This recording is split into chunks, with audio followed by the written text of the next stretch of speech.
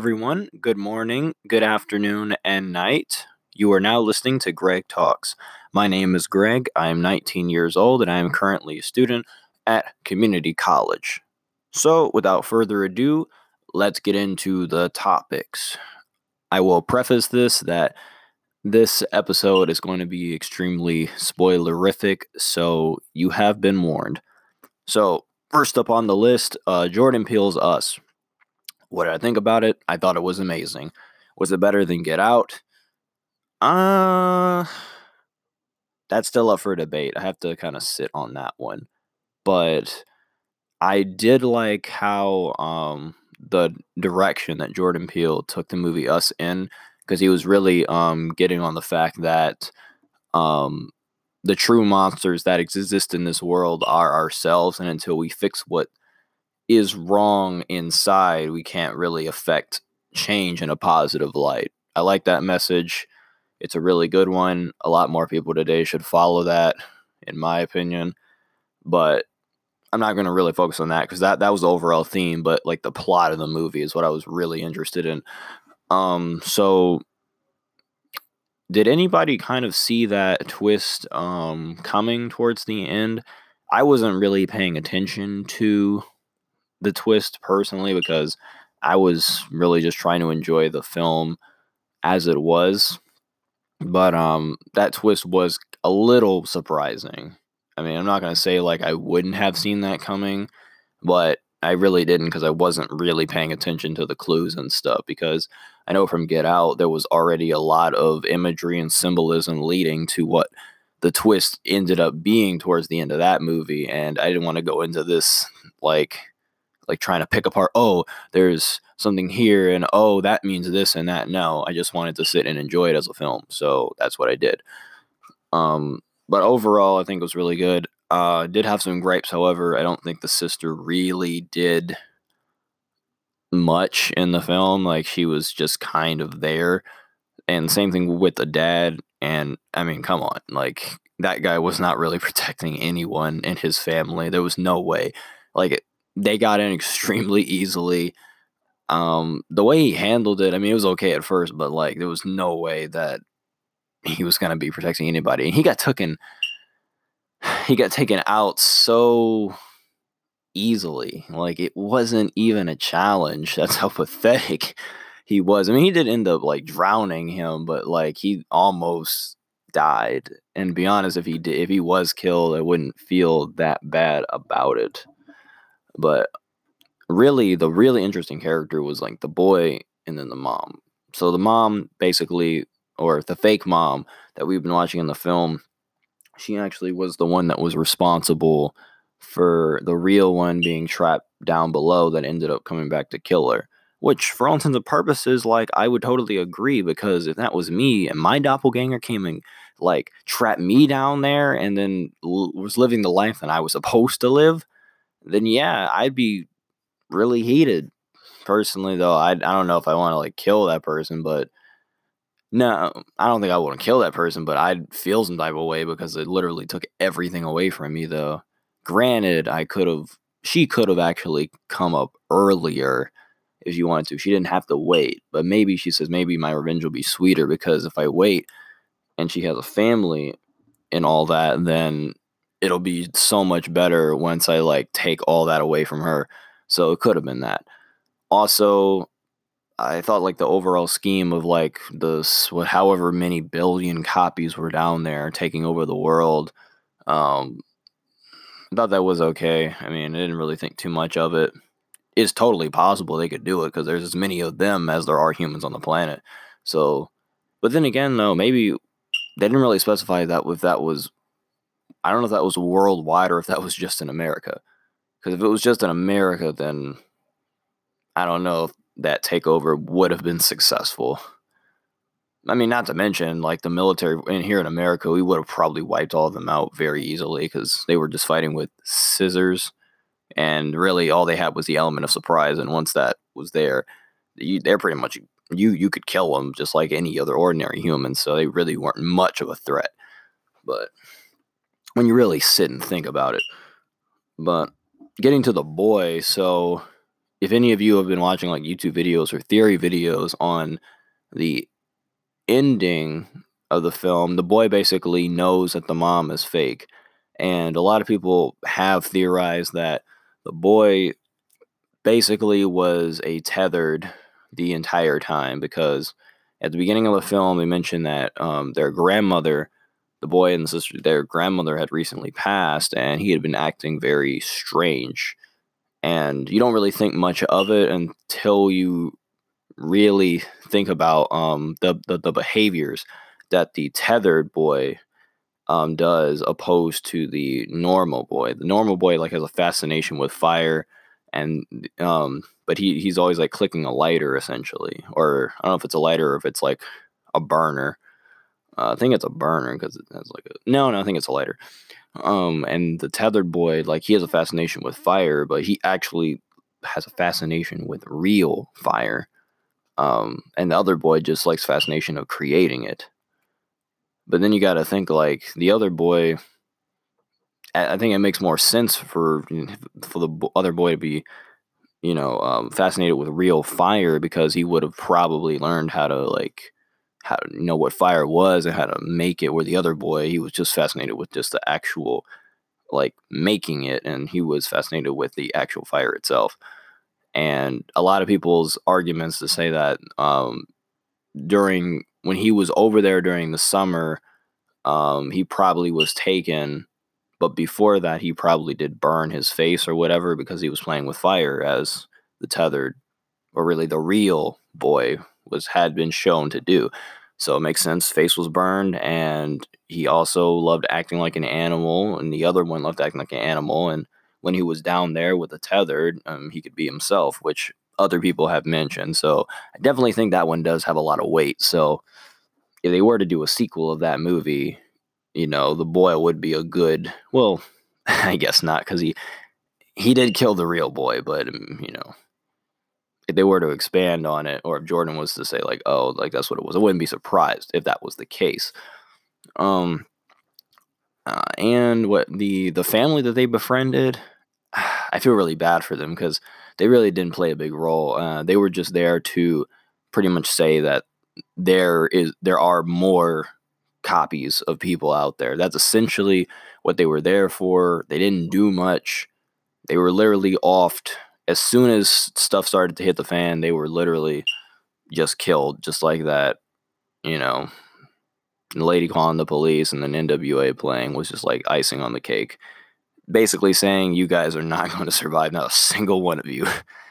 And that's fine, because the focus of the movie isn't on you. So I mean, I didn't really care when they were killed. And then the sister, like I said, she didn't do much. She was just acting like a normal teenager. She did mention the whole government conspiracy thing, but other than that, nothing really there for her personally that I saw that was that interesting. And yeah, that's really all I have to say on it. It was a really great film. I am definitely going to go watch it again, just so I can like pick up on all the symbolism, as should you, if you have already seen it, because there is a lot to unpack behind the scenes. Now getting on to like Grownish, that's the second thing I'm gonna like talk about. Grownish season 2. So do I think it was better than season 1? I have to say no, because I think they focused too much on the relationship stuff. And I'm not talking about the friend stuff. I mean, there was just too much drama around the Luca and Zoe and her friends and their partners, and then Naomi and her thing. Well, actually, not Naomi's situation. I actually didn't mind, because I wanted to explore that more with her. Who she was, if she was going to like actually find a partner, that was interesting. But as far as Zoe and Luca, when I look at their relationship, do I think they're a good couple for each other? Yes and no. Like, I don't think they complement each other very well. I think Luca is way more chiller than Zoe is, and I feel like Zoe is very, very insecure. I feel like Luca, like he knows who he is as a person, and he's just content. Zoe is never content with the way she is, and she's always asking for approval if what she is doing is the right thing to do. And that creates a very negative loop for her character where it just keeps going around and around in a circle. And at the end of the second season, or in the last episode, just to warn you guys, spoilers, her dad does come with and her uncle. They come, and he asks Zoe what's going on, and Zoe pretty much admits that, yeah, cheated on my test. And her dad probably wouldn't have been as mad if he would have been, he still would have been mad. Basically, she mentioned that she cheated, and that pretty much just, he didn't want to hear anything after that, because I think that was enough for him, like, to say, like, I'm cutting you off, like, until you, like, change. Or actually, no, he didn't even say, like, until you change, because he just went on and said, like, if you want to stay here, you're gonna have to just figure it out on your own. Real talk, because I'm just done supporting you, because if you're gonna do that stuff, then you don't need my money, essentially, because that tells me that you're not really appreciative of what I did for you to get you here. That's real, understandable. From Zoe's perspective, it's kind of hard to defend, because, like, Zoe knows what she did was wrong. So I don't want to sit and defend her here, but at the same time, though, I do feel like her dad should have maybe not been so harsh. But at the same time, like, you're not going to learn unless somebody gets in your ass sometimes about what you're doing wrong. So I wasn't totally against what the dad was saying, because I know, like, from personal experience, that it took somebody really getting in my ass, i.e., my parents mainly, but other people have as well, to make me actually change. So sometimes you need that. Other than that, though, like the whole Aaron and Ann stuff, I really don't care about that stuff. I wasn't really invested in who Aaron, like, hooked up with, because I don't know, for some reason I feel like it's kind of weird that Aaron doesn't have friends that are in his own grade. I don't know if anybody else feels that way about that, but Aaron needs to find, like, I wish we would see, like, some of the other sophomores that he's cool with, because we never see that. He's always hanging out with the freshmen. I mean, they're not even freshmen anymore. They're sophomores, and he's a junior. But the way he acts like he still is a freshman, or, like, he's been with them since the beginning, and that's just not the case. He's somebody that was looked upon as a mentor, and he still is kind of that, but not really, because now that he's dating Anne, he pretty much has cemented himself, like, I'm on the same level as you guys. So I really hope they kind of focus on Aaron next season, because I need more on him. We haven't got a lot. Season 1 we didn't get that much. Season 2 we didn't get that much. He just got involved with Anne, and maybe him being with Anne is going to reveal some things behind the scenes with Aaron that we haven't seen before. As far as Luca goes, Luca is fine, honestly. I still like his character. He's funny. He's chill. Things that he's into, like, I'm a fan of his fashion sense and all that. So I don't really see anything wrong with that. So Luca's A+ still. And pretty much the same. Naomi actually did change, because, however, like, her dating her teacher, I mean, that she took it a little bit too far there, I feel. So, and I knew that wasn't going to work out, though, because there was no way, because Naomi would have been kicked out. Somebody would have found out about that. It was just inevitable. So I'm kind of glad they just nailed it in the coffin when they did, because if that continued on to season 3, that would really drag things down for her. Also, her time at the school, like, would have been over. And her teacher / love interest would have been fired. So, yeah. Let's see. There's another character. Yeah, the twins. The twins actually did get some more screen time, though. I don't know which sister it is, but one sister, the sister that gave Zoe the great talk about, believing in yourself and being confident in who you are and stop comparing yourself to others. that character, I think, went through a really good change this season. The other sister really didn't do much, so she pretty much is the same. And then I think that's it. Oh well, and then the one of the twins' boyfriends, um, he didn't do much. He was just kind of there too, so he did some stuff, but it wasn't a lot because he's not really in the friend group like that. But he's essentially just the boyfriend. He's just kind of there, but he's also kind of not there. So I didn't really feel too which ways about him either. So that's all I really got to say on Grownish season 2. It was okay, wasn't better than the first season, but I'm still gonna watch the next season. Now, One Punch Man season 2, they did just release a trailer for it, and it is coming out in April, which is literally in a few days. I am gonna watch it, but I'm not really looking forward to like the animation because I feel based on what the trailer showed, it's not going to be good animation at all. And I knew that though, because I knew as soon as they had a studio change, when they went from Madhouse to JC Staff, the One Punch Man production, I kind of knew it was going to dip in quality, so I was kind of already prepared for it to look like crap. But what I saw in that trailer just looked so bad, like from an animation standpoint, because some of the shows that JC Staff has made in the past, though, have been like way more better. I mean, it's not Madhouse level, but some of their best shows, the shows that I know they put effort into, like Food Wars, those shows look amazing. But I feel like they just screwed over One Punch Man 2. Is like, we got this project and we had to put it out because people are so hyped for One Punch Man.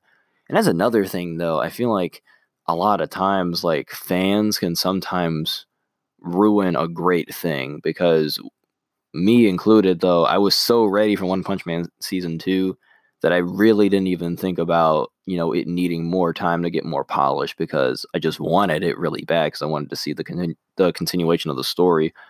So, and it's not really the whole fault of the fans, though. However, though, because of our hunger to want new content within a certain amount of time, because if we don't get it in that amount of time, we typically just drop it or we just lose interest. And, I'm not saying people won't care about One Punch Man anymore, but the desire to want it will go away over time. So studios can't exactly just wait. But at the same time, I feel like if the studio knew it looked that bad, I feel like they should just say, you know what, we're going to take another year to polish this stuff up so we can give you guys an actually good, well-produced One Punch Man season 2 and not just a half-ass version. But that's all I have to say on it, though. Still gonna watch it. I hope you guys will be watching it because I will be covering the season as a whole. I'm not gonna do specific episode reviews. Oh well, I might depending on how good the episodes are, but we'll see. And lastly, I wanted to mention this new artist that I found. Well, I didn't really find it. One of my coworkers at my job, she actually told me about this guy called Hobo Johnson, and apparently he's like a brand new artist. So if you haven't heard of him, it's fine because he's literally pretty much only been around, at least in the public eye, for about a year. Well, 2 years, I guess. Yeah, 2 years. So I heard a song by him called Romeo and Juliet, which essentially is him talking about a girl that meant a lot to him that's no longer in his life and has moved on with somebody else. And it was extremely introspective, and it definitely felt like a melodic spoken word. Now, a lot of people, because I looked up videos on what people were saying about him, and a lot of people were saying, oh, he's a rapper, he's like a wannabe, and he's trying to culturally appropriate hip hop. But in this situation, I don't really feel like this guy is because it doesn't really sound like hip hop or rap music whatsoever. I mean, it has elements, but it doesn't fully sound like a rap song or hip hop song. So I don't really get why people are coming at him for copying because I don't feel like he's copying. I feel like the style that he has is it's not like original because it's very Shakespearean, but it sounds authentic to him. as an artist. So yeah, but it's whatever, because people are gonna like hate regardless of how you sound. Um, so it is what it is on that. But I really like the music that he puts out. My favorite songs by him are like Peach Scone, Romeo and Juliet, and Father, which I think is his most recent song. And he does have like 2 albums out, which, yeah, he has 2 albums out. I know that. But if you're looking for kind of like an artist that kind of has a different feel, or like more of a spoken wordy with a beat behind it, then Hobo Johnson is your guy. So I would definitely look into his music if you're interested, though. But if you don't like it, I totally understand, because um, it does also come across as a person who is very, what's the word, whiny and mopey. Yeah, that's the word I was looking for. It does come across as very complaining about things a lot in the music. So, but at the same time, I don't know, I like the way he kind of like flows with the spoken word. So that's what I find appealing about it. But in terms of like me going back to it a whole lot, like the only songs I really are going to revisit are Peach Scone, Romeo and Juliet, and Father, and those are some of his biggest songs. So, yeah. Also, if you're looking for the live performance of some of these songs, he did also do a NPR performance, Tiny Desk performance for NPR music. So if you want to look at that and see like how the live performance is, it's pretty much the same, but you know, it gives you a different feel. Yeah, and that's all I have to say on Hobo Johnson. Yep. So as you know, you can find my podcast on YouTube at 9 a.m. and on Spotify every Thursday, Google Podcasts every Thursday. And as far as the other platforms I'm on, I'll let you guys know in subsequent ads that I put out on social media throughout the next week. But as I said before, you can find my podcast on YouTube every week at 9 a.m. on Saturdays, and you can find it every Thursday on Spotify and on Google Podcasts. And I'm really hoping that I do get on iTunes at some point for you for you guys with Apple iPhones, but that probably won't happen anytime soon. But I will let you guys know as soon as that does occur. And with that, I hope you guys have a good weekend. If you're hearing this on YouTube, or a good Thursday, or whatever day you're actually listening to this on. So yeah, I'll see you guys later with another conversation at another time, another place, on another day. See ya.